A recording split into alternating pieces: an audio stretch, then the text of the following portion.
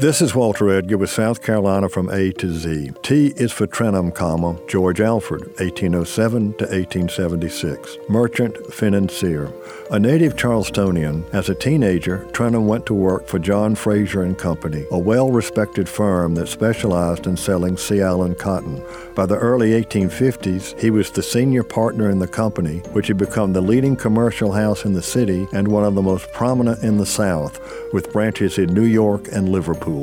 When the Civil War began, Trenholm placed the ample financial resources of the firm at the disposal of the Confederate government.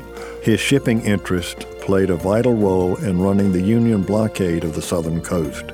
The firm's Liverpool branch became the overseas depository for the Confederate Treasury.